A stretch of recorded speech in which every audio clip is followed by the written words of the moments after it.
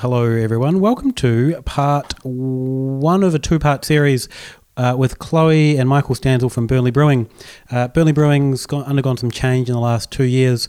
If you want to kind of learn more about where the brewery came from and how it got started, jump back to, I think it's episode 112 on the podcast feed, where we speak to Michael and then, at the time, co-owners of the brewery, Neil and Phil.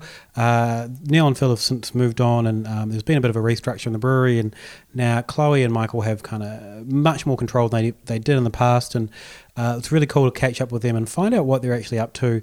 They've got some really interesting approach to social media and team engagement, and as well as just brewing interesting beers and exploring lagers in ways that people don't really do in Australia. Really, really cool to chat with them and get a little bit of insight into all these changes.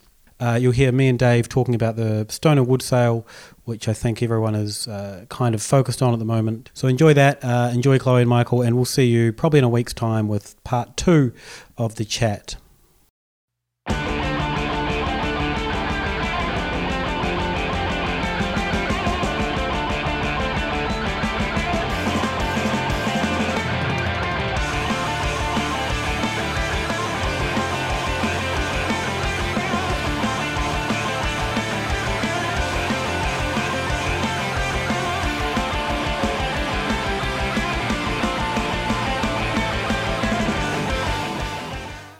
Hey, Dave. Hey, Luke. How are you? I'm all right, thanks. It's just I feel like it's just gotten a little bit colder in my house. Really? Yeah, the sun's just gone. What was it supposed to be today? About 20-odd degrees? Yeah, I've just brought up the... this is great, riveting chat for anyone to listen to after the fact. We've got some guests coming up, but in the meantime, we probably should discuss the news. Is this going to be part one of this show, or do you want to do two separates? No, this will be part one. We'll just drop it at the start. Emergency press conference that you have to have. Yeah. There's no way I think we just need to get it out of the way, basically. Yeah, exactly. Exactly. So Stoner Wood sold this week. The discourse has been plentiful, which is why I am, I think this is why we're doing it in this form. Yeah, I mean, what do we need to add to it? Yeah, and everything that I want to say has already been said in many Facebook comments and articles and things. But Stoner Wood. Oh, so I guess before we started, Dave, I said I'd tell you what I was drinking. Oh, do it. Before we started, I've got a Green Coast Lager. Oh, the right. new 3.5% clear bottle lager from Stoner Wood. How dare you? They sent me a slab. Hashtag freebie. It's pretty good. I don't know if you've ever had Miller High Life, but it just reminds me of that, to be honest. Right. Maybe a little bit more bitter. But is that different to their, did they rejig that beer? So they've got both now. So they've got the standard Green Coast Lager, and then they've got this version, which is just... What do they call that? Is it just the same, the same... Is it not... Yes. Is it only differentiated by the packaging? Yeah. That seems confusing. It does, now that you mention it. Yeah. It's not a beer that's going to blast your nips off or anything. But no, but I don't know. I'm crushing it so quickly. Yeah, I'm sure. But if that's your beer and you tell your partner or whatever, pick us up some Green Coast, and there's two different versions of it. Yeah. That's a bit confusing. Yeah. The packaging or the bottle is great as well. I've seen a picture of it, actually. That is pretty nice. In real life, I think it's even better because they've printed the label screen printed on the front label. Oh yeah, that's very pleasing to the eye, I think. I think screen printing's the right word. It's directly on the label. Yeah, whatever on the it is. Glass. Yeah, and it's actually kind of raised. So Green Coast, there's a little texture to it. Yeah, I like that. And they've got Stoner Wood kind of on the bottles as well, as a texture as well. So as a package, it's pretty sharp looking. Yeah, that's nice. It's a weird thing though, because I think this, and I don't know for sure, but I think this product was developed independently of the sale talk. Right. And it's just serendipitous. Yeah, so people like, oh look at them, they've bought out a clear bottle lager and they've sold immediately changed kind of a thing. Yeah, it probably doesn't help the discourse. No. I guess before this happened, the sale happened, my thoughts on this were that, people that want to support independent brewers that don't really care about beer, this is a great product for them. The rhetoric's changed now that they've sold to Lion, and I can't make that statement. Divulge this to me. How excited were you to express that take? Oh, not that excited. Not that excited? Oh, I thought that would have been one that you were like, yes. I mean, that's a pretty standard take of mine. Is these days there are so many people that like going to their local brewery but don't care about the beer. Yep. And I think if we can encourage them to, or if there's a product for them, then awesome. Yeah, exactly. That's good. It's basically seltzer, really. Yeah, exactly. But yeah, the sale, interesting. Thursday this week, early September, announced that all of Stoner Wood's being sold, including Fixation. All of Fermentum, yeah. Forest for the Trees, the Saisonnerie. Two Birds, which is an interesting one because Two Birds was just purchased by Fermentum in January, yeah.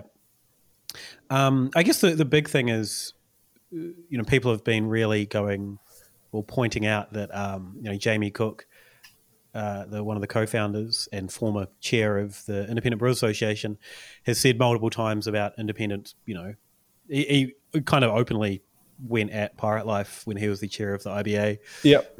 Saying, when an independent brewery sells, it damages the entire industry. And that's people are, pulling the receipts on that. And yeah. I mean, that's fair enough. Absolutely. Yeah. Absolutely.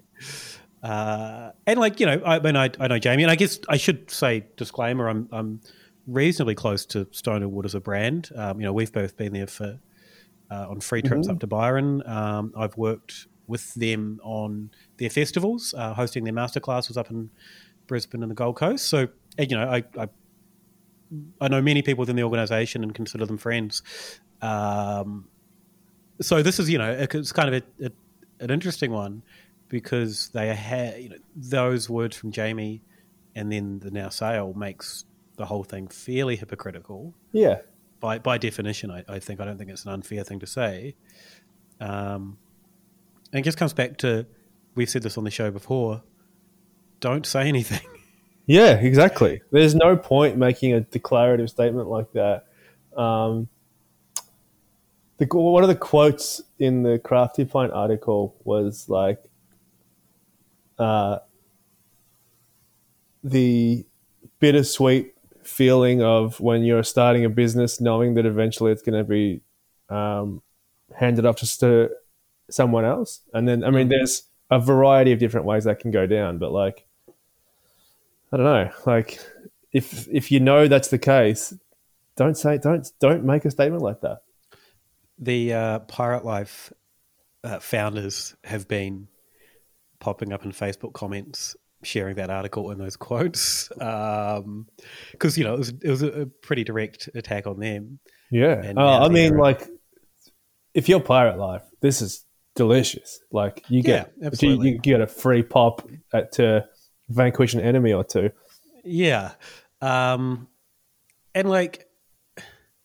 it's okay. I always think this, it's okay. If you have a brewery and you think we're never going to sell, one day one of your business partners, which I think is the case here, it seems to be that, the founders all couldn't agree on a path forward. So that ended up meaning, the people that, they're meaning. There's a lot of moving pieces. The bigger it gets, the more moving pieces arise. Yeah, and even my kind of engagement in the beer industry, I guess, is fully immersed now. But there's times when it's like, ugh, I don't want to keep writing about beer anymore. Sure, things maybe happen anyway. I'll do something else. So things happen anyway, like no matter what the circumstances are. And then you have a year and a half of COVID as well.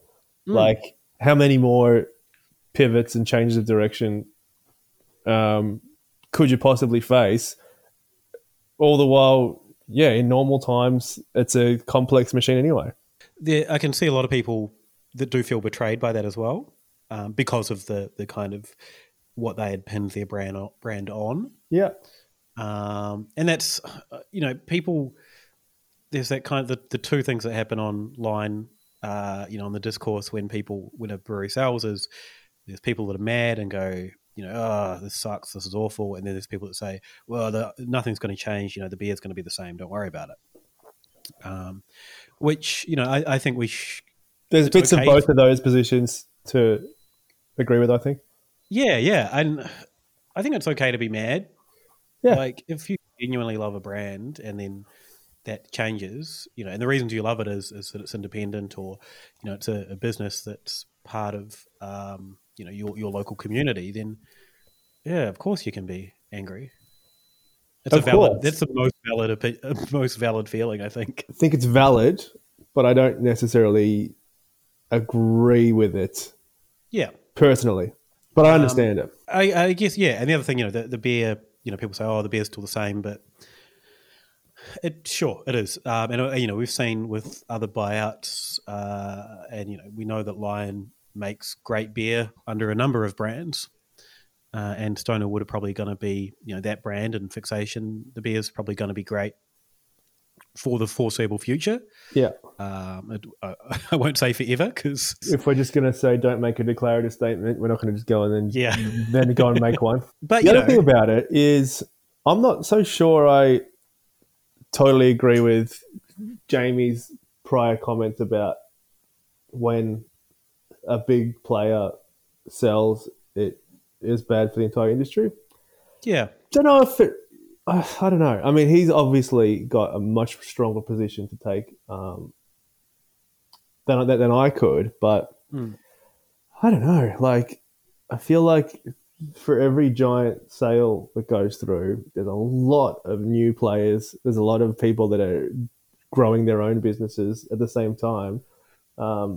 What he was saying at the time, and this is probably what I'm saying as well, is that there's a trust that you have in a brand. Yeah.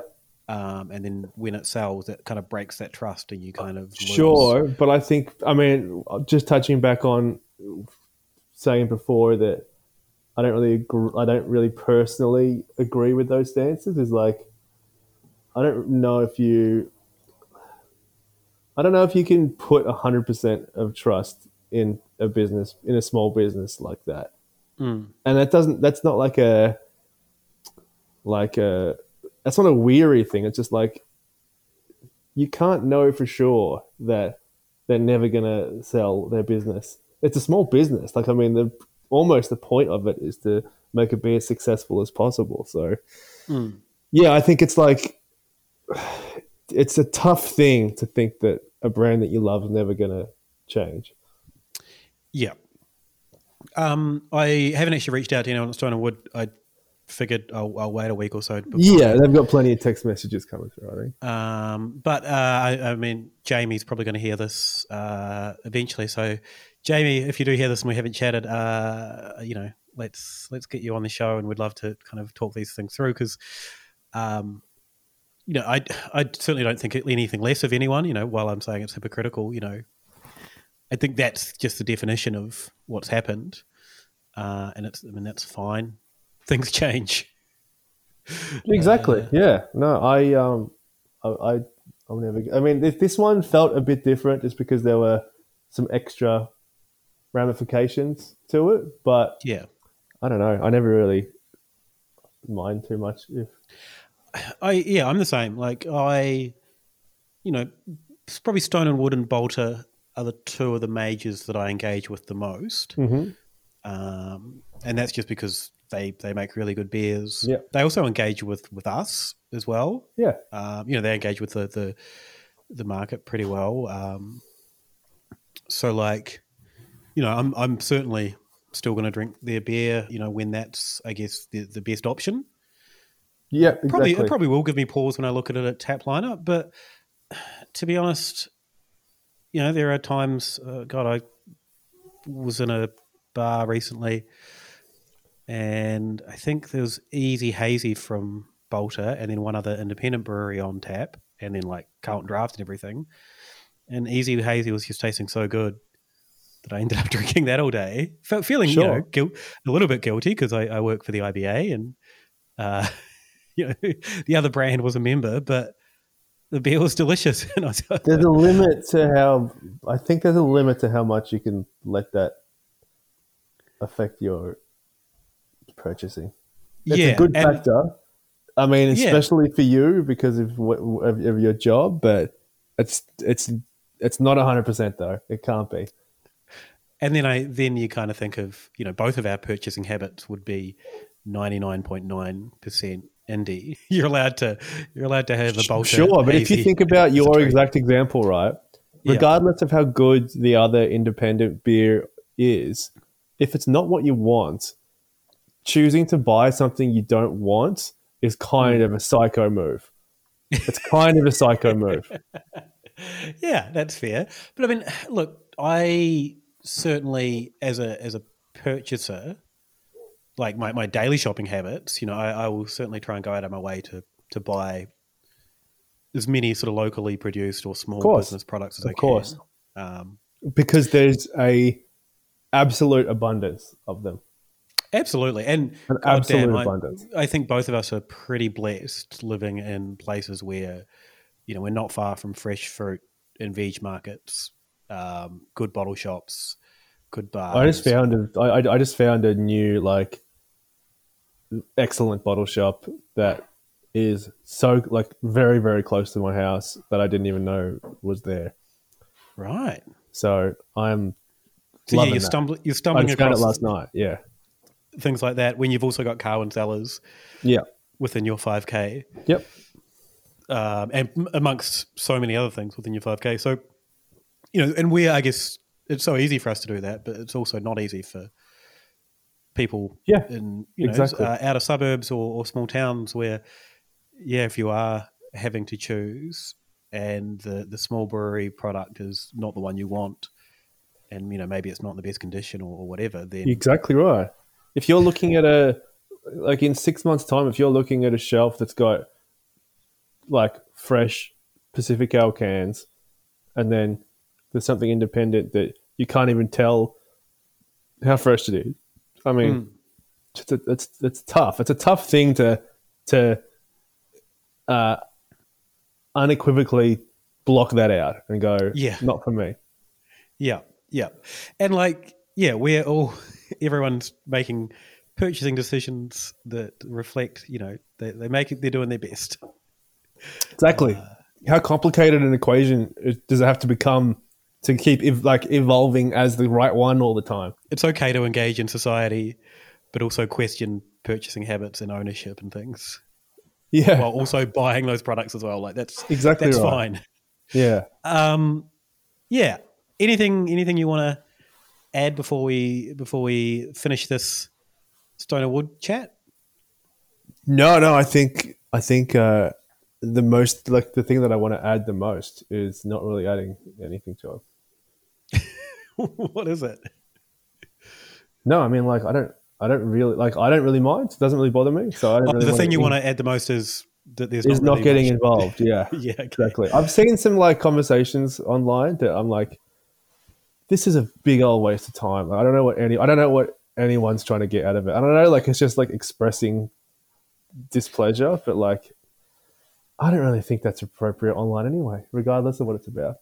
No, let people have their fun. No. It's all a waste of time. And I guess the final thing that I want to say is we've all seen how much the industry in Australia has benefited from Stone and Wood. Of course. They've done the work. The work is done. Yeah. And, you look in breweries around Australia and there's ex-Stone and Wood employees that are littered around the place. There's DNA everywhere. Yeah. And, and also being involved with the IBA and what Jamie kind of his contribution there was immense, and I know that their contribution to things like BrewCon and the industry panels that we organise throughout the year, and the organisation, the IBA of education and things like that. Those guys, it's going to leave a massive hole. For them not being involved in the IBA, knowing that we just can't tap someone from Stoner Wood to be on a panel, because they've got there's people just that like you need. auto credibility that's not going to be available anymore. And I guess it still is available, or just like the one-stop shop isn't quite. And I mean that's selfishly because that impacts my job, but also the knock-on effects for the industry are massive. And that's just because they're excellent at what they do. And they've set such a high standard and a high benchmark. So you've got to give them so much credit for all of that. Yeah, I think maybe like the way that I would sum it up is it's undoubtedly a massive move, but maybe let's just chill. Let's just chill with it. Yeah. I've crushed this beer, by the way. Yeah, that's the other thing I wanted to mention. I mentioned it before we started recording too, but I'm drinking from former guests of the show, 2 shows ago? One show ago. No, whatever. Whatever it is. I'm drinking the Love Shack Pale, and it's tremendous. It's like the very best versions of like those simple, real clean pale ales. It's like I think I audibly oohed when I poured it because of how pale and clear it was. I was just like, this is going to be the best. So it's very, very good. Listening back and editing that show just reminded me of how bloody lovely those 2 guys are. Yeah, and terrific. How much fun they seem to be having. It was a real good time. Like we sort of chatted for like, how long was it afterwards? Yeah. 30 minutes, 40 minutes? They told us so many interesting things. Yeah. Really can't wait to go visit and have some beers with them. 100%. So, what's happening at Burnley? Start from the start, and I'll drink this Burnley Pilsner while you guys talk. I've got a Dunkels.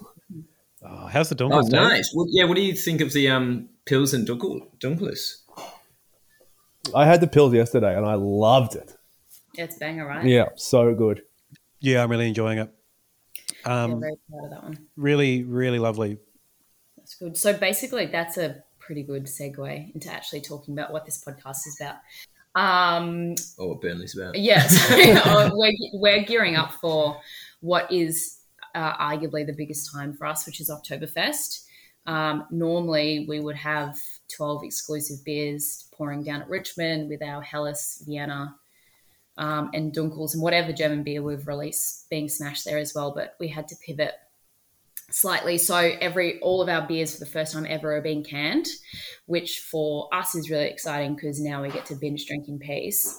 But the Pilsner is kind of like that hallmark beer. We've done it a couple of times, like when we first launched the wholesale, it was one of our core ranges, but we just decided to take it off and kind of release it when we want to, and we're lucky to have a really good relationship with the guys at Hofbrauhaus. So we kind of decided that we were going to do a massive Oktoberfest together, and obviously that's fallen through slightly, but the beer will forever live on. Hofbrauhaus is interesting. I think we've talked about it on the show before because they seem to do a lot of work to get really interesting German beer in. Oh, for sure. But they don't look cliched, beer hall-y. I don't know if they were still doing it, but they were doing cask or firkin tappings every Friday night kind of a thing. Yeah. Do they? So how much do you guys get involved with them? How does that work? Well, it kind of just we met them out and about. I think that's one place that when we first came back to Australia, even before we left for Germany, so actually before, because Chloe used to work in the city as a travel agent. Yeah, I was literally the worst travel agent in the world, but did love that paycheck. So Chloe used to work in the city, and I'd always come out to meet her on Friday nights, and I'd always go to Hofbrauhaus for their happy hour, which is like from 4 to 6, and I'll just be at Hoffer House, nailing steins by myself. And by the time Chloe got there, I was pretty happy because they had like $10 steins. I can't remember the price, but it was insanely cheap. And I remember like being there, obviously by myself because I'm so cool, and drinking one of the steins. And I was like, you know what? One of these days, I'm going to brew a beer with these guys. And 10 years later, we've done it. So I think that's something that's kind of cool for like the way that we have come back to Melbourne. Like we didn't really have a lot of connections because we were so new to the city again, but we did have these really strong memories of like relating to venues before we even started working with them. So Hofbräu House was one of those places that was always so important to us. But to circle back to your question, yes, they put a lot of effort into kind of absolutely everything, including like the beer that they get in. They always make sure it's the absolute best. And the way that people engage with German culture, they make sure it's like really authentically approachable. I don't even know what your question was. I just really like Hofbräu House. But we met them essentially because we were drinking there a lot, and they were like, why are you always wearing the same T-shirts? And we said XYZ. They said XYZ, and now we're friends. So, I'm assuming they were Burnley T-shirts, not just T-shirts you guys. No, they were asking me about my daddy issues T-shirts, and they were like... It's weird that Michael was wearing the same one. Yeah, he made them. That's the weird part. So tell me about the Pilsner, because I'm getting there's something. What hop is it? Is it just all classic traditional? So this Pilsner. So as Chloe said, our first core range beers were the Pale Ale and the Vienna Lager, and then we brought a New World Pilsner into it. So in my mind, it was like a kind of like a stepping stone for people who love craft beers and ales and pale ales, IPAs and stuff like that to step into the lager world, because that can be a daunting word for some people. So using New World hops, we made this New World lager. It was also dry hopped as well and had slightly warmer ferment temperatures as opposed to the traditional German low temperatures. But I got bored of that. I didn't really like it in the end because I like my traditional Pilsners. So then this Pilsner that we're drinking right now, or Luke, you're drinking right now, and Dave, you had yesterday, is a Pilsner that I've always had in my mind for the last couple of years, but I've just never brewed it. So finally, Chloe asked me a couple of months ago, hey, can we have a Pilsner in can, a German Pilsner? I was like, fuck yes, finally. That's how Dog Harry Glugzeln in the background. So if you hear something with weird noises, it's just Harry. I thought Chloe was having her Pilsner out of a bowl. Yeah. This is the authentic way to drink it. You put it into a bowl like a cat. But yeah, so it's a traditional German Pilsner. It's pretty much 100% Pilsner malt. Geez, Harry, Harry, for the love of God. And it's noble German hops, just very low ferment temperatures, long lagering time. I think this is in tank for 8 weeks in total, including its primary fermentation phase. It's pretty much it. There's almost a New World hop character in there that I don't know. Like if you told me you'd use, say, Enigma or something like that late, I would have gone, oh yeah, that makes sense. So, what do you think I'm picking up then on that? So I'm in this beer right now. We've got Hercules, Hallertau Mittelfrüh, and also Perla as well. Okay. So 3 German hop varieties, and getting some. I get like herbaceous, slight spice as well. And floral notes. That's what I personally get, at least. Super floral. So in a glass, actually, I'm drinking from a can. Hercules, more modern, higher alpha. Is that right? Yeah, correct. So Hercules is, I think it's technically a bittering hop. I think it can be used as a dual hop, but has extremely high alpha. So you can use low amounts in it to, achieve the IBUs that you need in the boil. But I've got for aroma and flavors, that's where I'm really using the Perla and the Hallertau Mittelfrüh. Okay, interesting. Yeah, really, really tasty. Man, I'm going to smash the rest of these tins pretty quickly, I think. Yeah. I was delighted when I opened the box and saw what these were. Yeah. Unbelievable. I really, really hope that we can, obviously everyone wants to get back to normal, but I'm every time I drink this, I'm just envisioning having it at the Hoff downtown, like outside with the sun setting, and I'm going to need that vision to come true. Otherwise, I've essentially just gaslit myself into a false memory. Oh, false hope. Yeah, false hope. Yeah. Dave, how are you finding the Dunkels? It's great. It's kind of like it's like a bit understated to what I thought that I was expecting a little bit. But can you talk us through the profile, Michael? Yeah, so the Dunkless is, again, very traditional fermentation style. That guy's in tank also for about 8 weeks. Using Munich malts as the base, a little bit of darker malts to just bring the color out a bit, but without bringing any roasted flavors. So really beautiful color.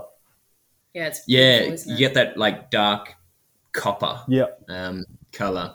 And actually, these two beers are also slightly higher bitterness on the Dunkless, but obviously the darker malts cut through that. Nice bready notes. Bread, not Brett. Yep. Bread. And yeah, it's pretty much. Yes, seriously. Yeah. Do you like the label? Love the label. It's so striking. It's cool, right? We got, I don't know what it is about Lily, who is our artist in residence for this year, but I don't think I would have done these really traditional styles if she wasn't on our team this year. There's something about her style that just, I feel like I can trust her with these styles that are so close to our heart. And the fact that she always includes Harry as well. I was just about to bring up Harry, yeah. Yeah. Can you tell that we're childless? We talked about the label on a previous show, and I've just brought it up again, and it's so lovely. It's just like the colours are really warm. Yeah, it's beautiful, right? I think obviously we had hoped to go back to Germany this year to see our family and friends that are over there. And I think the memories that we have at Christmas markets is something that we just wanted to attempt to share with people here. Like between the red stars, and even I feel like you look at that label long enough and you can feel a slight chill in the air, and like it just has such a strong place in our hearts. And I think it's the perfect label for it, for sure. What's the best thing about the Christmas market? I was going to say Glühwein, but only when you're feckin' lit, because the first glass of Glühwein is horrible, the second one is okay, and the third one is the best thing you'll be drinking all night. What is Glühwein for people that... Mulled wine. Mulled wine. So like a spiced... Which is as bad as it sounds. I like mulled wine. But Really? Yeah, but I guess I've only ever had it like I'm 3 beers deep in a cold beer garden. Exactly. Nobody's ever had it sober and thought, yummy, yummy, I'ma have enough. But also, nobody loves and hates Glühwein more than the Germans. They all say they hate it, but then they all smash it. Yeah, so. it has a nice place in their heart. Yeah, but the Glühwein is just like a spiced warm wine. Actually, we should do one for No. You should do one in a can, wine in a can, and then you sell a little spice kit with it, and people. No, I disagree. I think it should be behind the bar, and then you give out a little punch card with every pint, and unless there's 3 punch holes in that punch card, you're not having one. That. Yeah. Okay. That's actually a sick idea. I do like that. That would that's breach cool. Actually, all sorts of... Oh, yeah. There's nothing legal about it. What a fun hypothetical that we will never do to any council members out there. I'm getting a little spicy note. I'm assuming it's from the yeast, Michael. What's going on there? Oh, sorry, with the Dunkless. Yeah. What hops are in there again? It's Hallertau Tradition and Saaz. Saaz is known for like a peppery, spicy note, and there's a fair bit of it in there too. Yeah, it could be a little play between that spicy character and the bready character. That's yeah, because the yeast that I use for our lagers is a like our house lager yeast is very neutral when used correctly.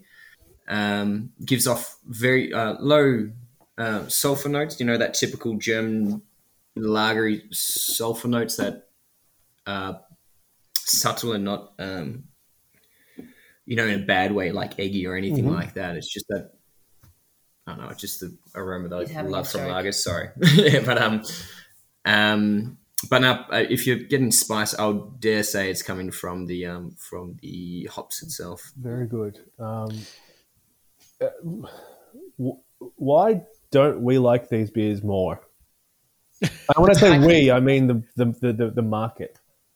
Well, it is interesting. So when we'd first come back from Australia, we were surprised. Germany.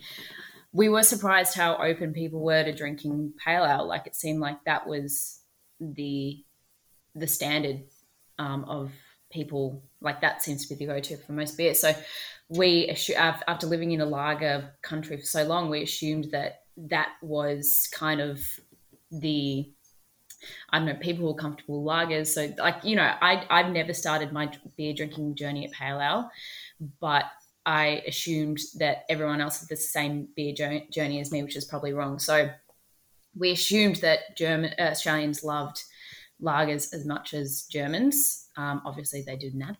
But I think people, and I mean this with respect, people like things that are cool, and Burnley is not cool. Like, people like the new and innovative style, new and innovative double hoppiness, while sometimes don't think of these old school styles as traditionally trendy. Because it's quite with respect. Yeah, what's quite interesting is because just like Chloe, my beer drinking brewing experience started with brewing pilsners and stuff like that when I was younger, and then moving to Germany and doing my apprenticeship in brewing and doing everything there in Germany. Everything was lagers, apart from wheat beer, obviously being a top fermenting beer.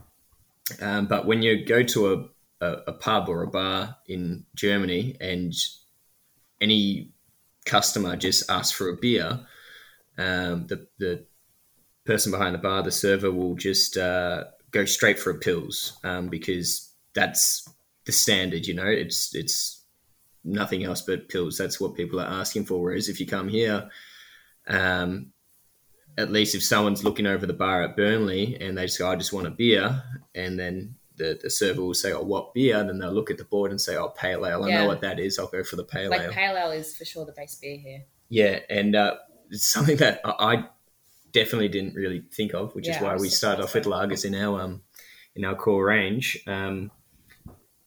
But it's something I'm willing to...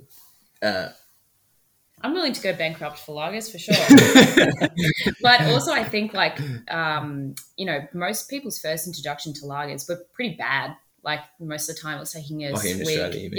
Taking swigs of your dad's beer, and it's like, what the absolute F? This tastes like liquid bread. So I think most of our first introductions to lagers wasn't that they were these beautifully made, clean beers. It was these dirty, brown bottled things that your dad drank. So I just think that people's relationship to really traditional styles isn't as strong as it hopefully might be one day. But yeah, it's something that we talk about like almost endlessly on this show. Really, is like the cycles of what different demographics within the beer drinkers in this country move between, and I feel like sections of it have got to be moving towards traditional style lagers. You do hope so. Like, I've always jokingly said, if lagers ever become cool, so will Burnley. But I doubt that we'll ever become cool because, you know, people meet me and they're like, nah. But even if you, like, when you guys were talking about Love Shack, for example, that was a pretty, like, similar vibe to us in the fact that while they don't have German roots, they have more English beer style roots. They still want to make people fall in love with these traditional, beautiful beers rather than like that ESB they did was that was so good. I haven't had that yet. I feel like you guys might be wrong, and maybe I'm wrong, but I feel like Burnley is cool. Oh my God, Dave, you're just telling me that because I'm sitting here and I'm giving you free beer. How would you agree or disagree, Luke? I mean, it's hard to know because we live in a very strong bubble. Where, sure. You know, I remember sitting on the couch the other week and I'd got a can of the Helles, and was just having an absolute moment with it. It was, I think, to me, might be the best beer I've had, my favourite beer all year. And it was just gorgeous, and you know, looking at I really like the can art on that one, just the, you know, really, really well designed can. But there are people, you know, the rest of the beer world, I think, is certainly excited about, you know, hazies and sours that are glugging up the taps. Yeah. Which, and I think there are people that are certainly coming around. You know, we talked about this with Dunk, and you know, their Rattenhund Pils is suddenly selling out. It's a hype beer. I think people are coming around. And I think there is a, you know, there's always a coolness in being uncool. I think it's like, as soon as like the drinking group matures beyond ticking, like just having a different beer every time, I think like then they start to frame, okay, well, what do I want to have more than once? Yeah, and then for sure. Or even sometimes when they start brewing at home for the first time, that seems to be a turning point as well. But you know, like with that in mind, people should be like, I'm not concerned if we're not a hype brewery or a cool brewery, because I think what we do well is be unapologetically us. Like we know exactly what fits our brand, what we want to drink. And to say that we're the first brewery in Australia to do XYZ is always kind of not ever accurate, because there's probably somebody who's done it, just you haven't heard about it. So we're always mindful of like, we're not the first persons to do this, but hopefully we'll do it the best that we possibly can. So I think that we purposely try and carve out our own lane is probably the best thing for us. I think the cool factor also is like, whenever like every release is like, no one ever says that wasn't like a really well executed beer. That's cool, I think. Oh yeah, for sure. As head of sales and product development, I agree. Yeah.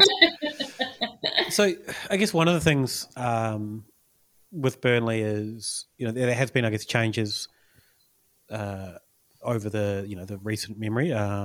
So are you guys owners now? Is this how it works? Yeah, so essentially it's us and I'm not sure if you've ever met him. His name's Hoppo. So we took full, I mean, we've always had somewhat full control over it, but we had somewhat say in it. Yeah. So when the boys decided to leave, basically it was just handballed to us. And so basically when Burnley opened, there was 4. We weren't involved in the beginning stages. So like, we weren't there for the branding, for the name, for the product, for the business plan, whatever. We kind of stepped into it when that had been fully, you know, the loans had been secured, whatever. And the 4 people that started Burnley originally, the person that was least keen on having a brewery now owns that brewery. So, but to his credit, he's probably could not love beer. Yeah, could not love Burnley more. So it's definitely been interesting taking over during and before COVID. Well, yeah, just really because of COVID, really. Yeah. So COVID just completely changed that direction of Burnley, where Burnley was most going. Other businesses as well. Yeah, exactly, and everyone had to pivot, change strategies, which then resulted to us getting the bigger slice of the pie. Yeah, I guess, and then also making Burnley's view or direction or face of Burnley more mimic what Chloe and I do, which is now why we. I'm terrible at Michael's having a stroke. I'm just not helping him because I'm going to inherit all of his wealth. So people are struggling to talk outside of the people they talk to every day at the moment. Yeah. So. Yeah. So basically, I think the reason that we did really well last year was like, oh fuck, now it's contagious. We could streamline everything. So Michael and I live together. We don't ever stop talking about Burnley, so we could make decisions really quickly. And Hoppo is fully supportive of following your gut and giving it your best go. So I think the fact that we changed Burnley's mentality to like just give it your best and let's see what shakes loose really helped us, because if something did fail, it looks like it wasn't going well, we could pivot really quickly without feeling guilt from that. Yeah, I guess that's something. I was listening to John Selton the other day, the episode with John Selton the other day, Oh my and God, he Michael's made doing his homework.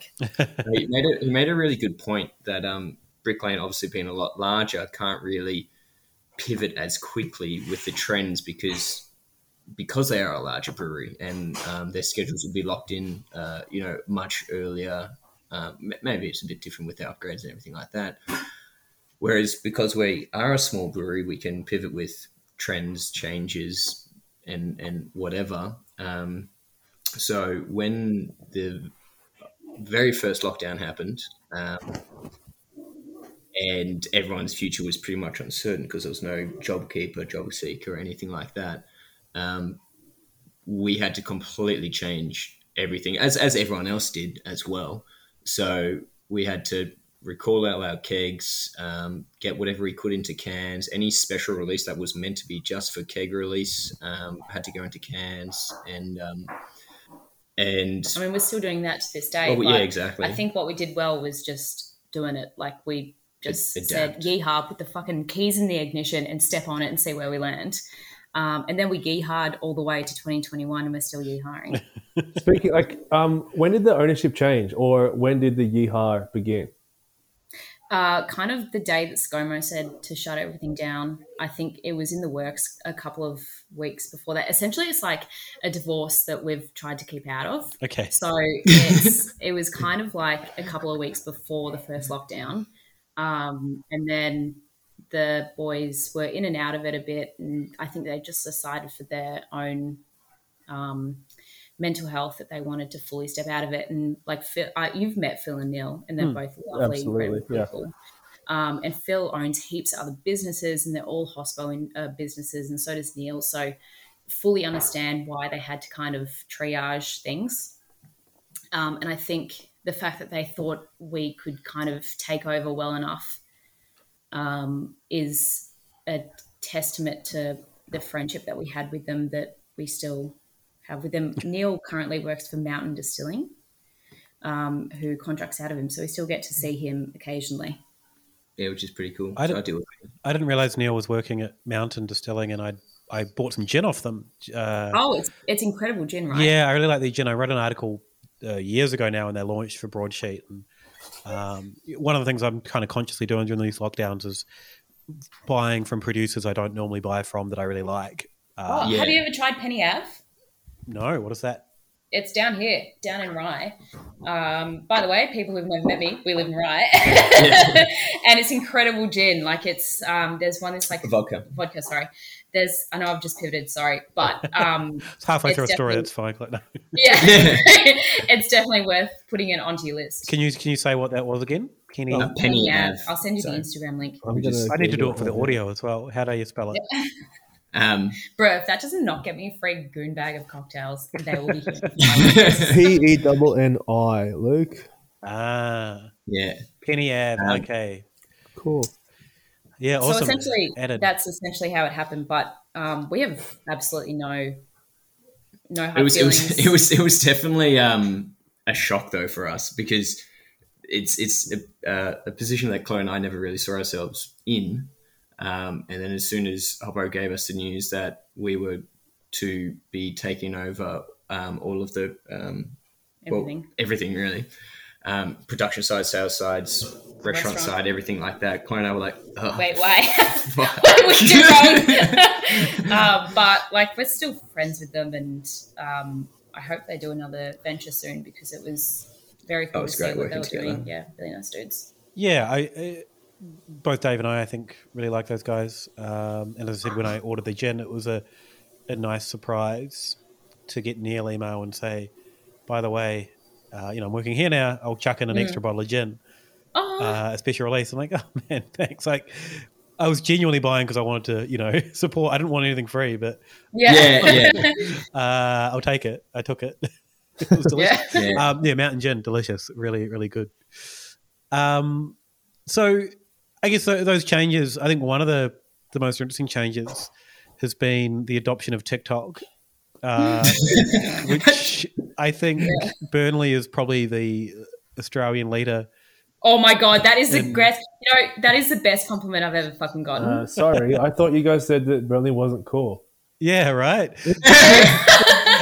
and for people that haven't seen them, go into how do you find them on TikTok? TikTok stresses me out, so I never use it. But oh my gosh, I love TikTok. So the Burnley Brewing TikTok is literally just called Burnley Brewing. Yep. Actually, I know I follow you, Luke, all the time on TikTok. I think I've done a TikTok before. Sorry? No, I don't think I don't think I have, no. I think I plan to, but I haven't. Yeah, just get lit and do it one night. But essentially we, like most people, downloaded TikTok as like a form of distraction, really. What was Jesse's idea? But we personally downloaded it. Oh, us personally. Yeah, sorry. to like keep young. And so we can relate with... hashtag yellow, am I right, guys? And basically... I think we're really strong believers in, like, if you're going to work for a company, you should see yourself reflected in that. And whether or not it's ideas for beers or branding or whatever, we want to see, if we hire someone at Burnley, we want to see them represented in our brand, not only because we get to suck the youth out of them like a vampire, it also means that our brand becomes more flexible and adaptable and whatever. So Jessie, who is our incredible, she started as a bar person, then went on to help with PR, and now is a social media. No, hold on, she's a salesperson. Sales. But now, obviously, during lockdown, there's not much sales to be done to restaurant bars and stuff like that. So she's taken on graphic design. So actually, she's done all of our design for Oktoberfest. Yeah, she did. If you're listening, please don't steal her from it, because I would straight up die. But she was basically... I don't know her last name, her name. Yeah, I was about to say. So basically she wanted to... like last year was obviously bleak. We don't need to go into that. And I think she just wanted to break the cycle of what was being produced. So instead of like an Instagram story where it's like, please help us, we're dying, it was like a... watch me whip, watch me nay nay kind of TikTok. So it was meant to be watch me whip, please, I'm dying. I need CPR. So it was meant to be like a different approach to showing the literal freaks that run Burnley. And the fact that you've said that we're the great, that we can do it really well, was very flattering. Yeah, because so Jess set it up. Bro, don't get us starting about TikTok, because we can have this conversation all night. So yeah, Jess set it up, chucked on a few TikToks, showed me how to do it, and then kind of handballed it to me. And then I started making a few TikToks, and then started showing the other brewers in the brewery. They're like, please don't make us do this. Because now we're all doing it. Yeah. Do you, from a marketing perspective, because there's a lot of brewers that I think go, we've got Instagram, we've got Facebook, we've got our website, we don't have time for another thing. Is there benefit, or is it purely just this is fun? Well, for the first time, we actually got fined recently. Well, no, not fined. You got ABAC'd. Yeah, ABAC'd. Yes. Yeah. Sorry, I apologise. Great defence, by the way. Thank you. Oh, yeah, did you read that? Yeah, I read every ABAC. I mean, it's kind of part of my job. And also I just think they're hilarious. Because tell me about it. I didn't. Yeah. I wasn't aware of your ABAC. So I'll start it off, and then Luke, you can continue it.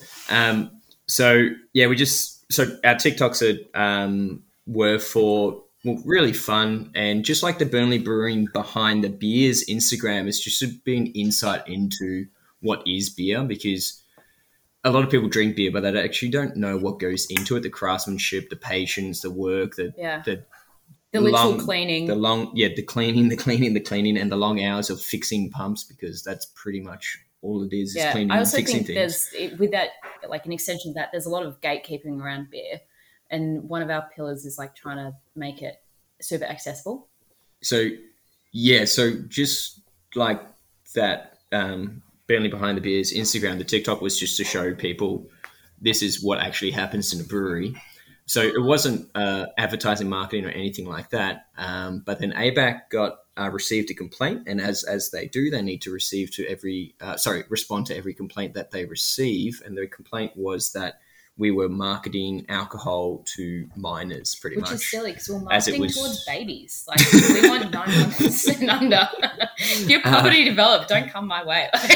Can I ask a boomer question? Is that purely because their position is that TikTok is used by minors? Exactly. Yes, yeah. correct. So their correct. understanding of TikTok was the TikTok from when it first came out. So it was for predominantly 13-year-olds, which makes sense. Like, they wouldn't have had updated data. So, I mean, to be fair, when I first started using it, I was like, I feel my hip clicking out of place every time I'm watching this because I feel so old. So I think it definitely has changed since COVID hit, for sure. And ABAC were absolutely right to respond to it because for the non-user of TikTok, you would assume that it was nothing but teenagers dancing and doing whatever, which is a majority of it. Which is a lot of it.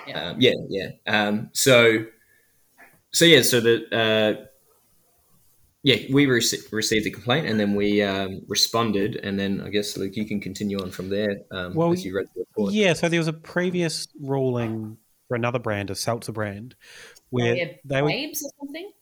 Basic Babes. Yeah, Basic Babes, which is a complete trash brand. Yeah. There's a few of those seltzer brands that have just started up to be just trash, you know. Yeah. Are you skinny and hot? Drink us. 100% that. I mean, it's not silly. Oh, absolutely. I'm sure they're making money. Or, sure. I don't actually know, but that's what they're trying to do. Yeah. But yeah, so they're if you look on their Instagram, you'll immediately see where problems started coming in. People, swimming in the ocean and whatever. Drinking cans, operating heavy machinery, exactly. Yeah. I mean, they're all like white, thin women as well. Yeah, and so they got pulled up for their TikTok account because there's no age gate on TikTok, and at the time, the majority of users were teens, and they were certainly marketing to an aspirational marketing. Hey, this is marketed at youth who are super hot and love to party. Yeah, don't you want to be like that? 100%. I mean, I am super hot and I love to party. Like sick demo, though. Sick demo. Yeah. And so then the ruling from ABAC was like, yeah, actually, you probably can't market in this way per our code. And I deal a lot with ABAC in my job, and I'm actually a legitimate fan of ABAC. I know there's a lot of criticism about it, but I think it's necessary. And to their credit, they are regularly doing focus groups with teens, basically. And so, really? Yeah, I think once a year they do a focus group and go, is this cool with the teens? How do you guys see these things? Basically, because they need to kind of know this stuff. Yeah, for sure. And they, so then when the Burnley one happened, the response that you guys gave was gorgeous because you went through and had stats of TikTok users and the age of TikTok users and why, what you were doing is different to what they were doing and why your audience was completely different. And also you weren't celebrating beer. You weren't celebrating getting drunk. You were just showing a workplace, essentially. Yeah. And, I think if you hadn't have had such a good defense, it probably would have been, oh yeah, TikTok's for kids. You can't do beer stuff on it under the ABAC rules. But they were like, oh, actually, fair enough. Yeah, that's great. Can I actually ask you, why do they send emails so late in the night? ABAC? Yeah. I don't know the answer to that one. I mean, they're all like, lawyers and judges and stuff that have been involved in many things. So maybe they're built different, I guess. Yeah.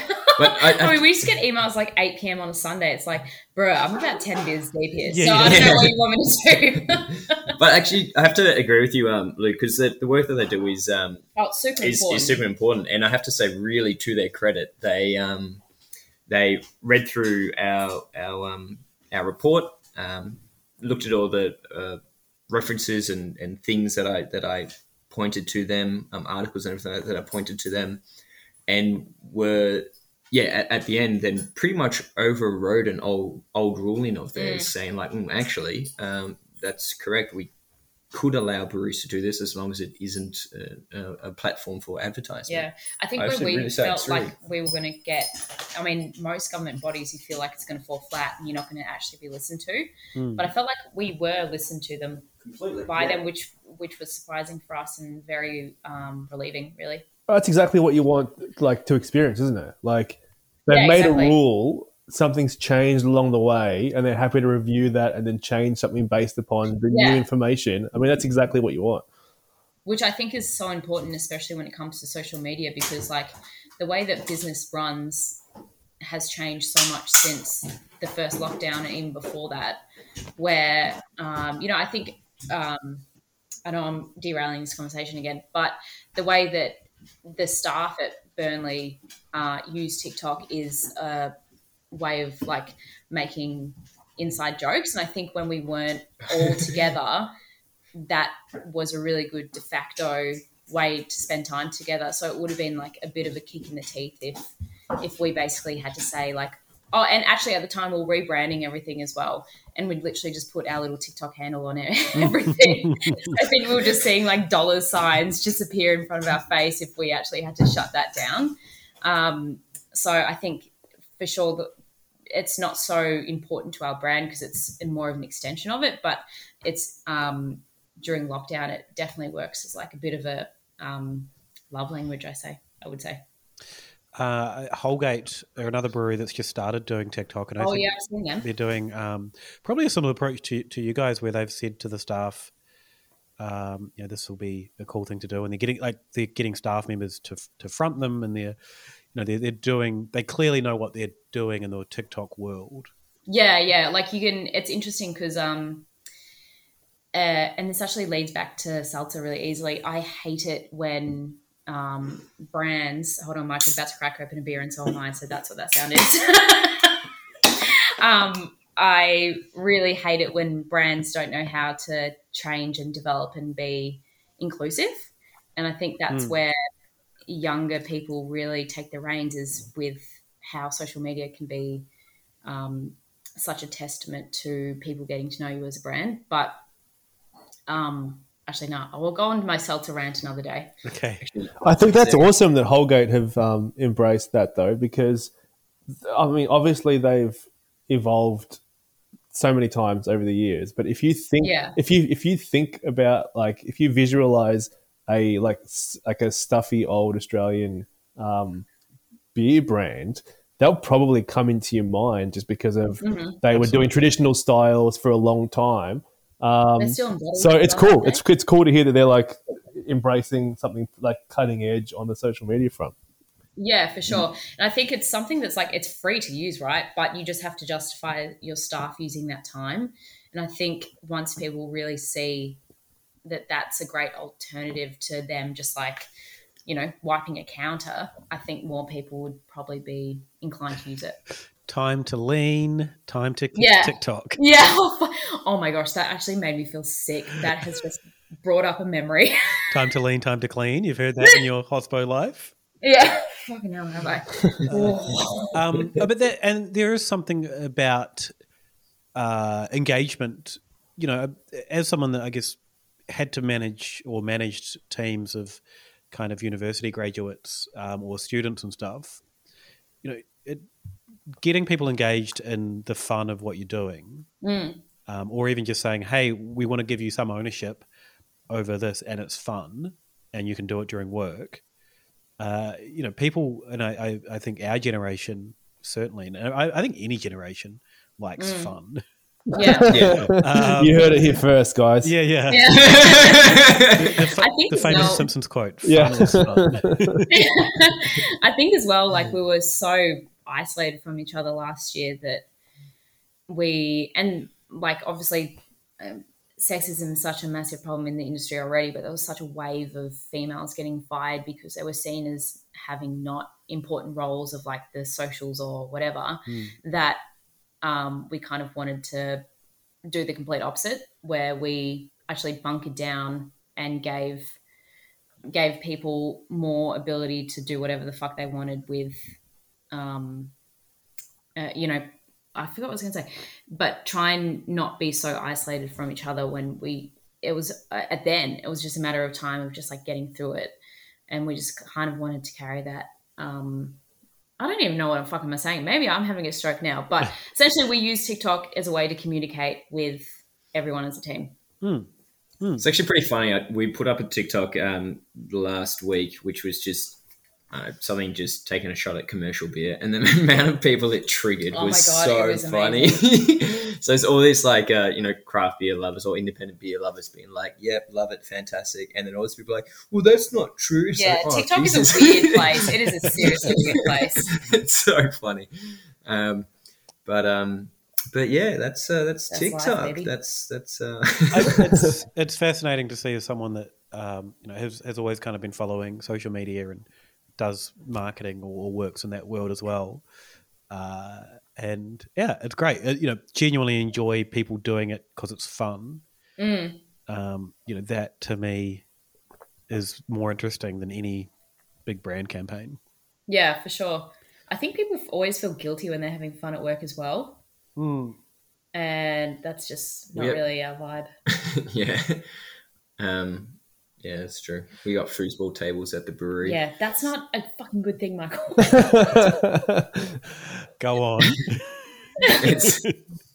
They currently got as of because I always have to help him move it. That's the thing. Like people are like, oh, it's so cool. It moves around. Yeah, because we move it around the brewery. Like it's a 6-person thing to lift that always gets stuck with Michael and I. Okay, I get where you're coming from, but it's a whole motivational thing. This is great. Yeah. Anyway, before we just like drown in TikTok and foosball talk, I've just opened a Get Lost. Can you talk me through it a little bit? That's actually a really good segue because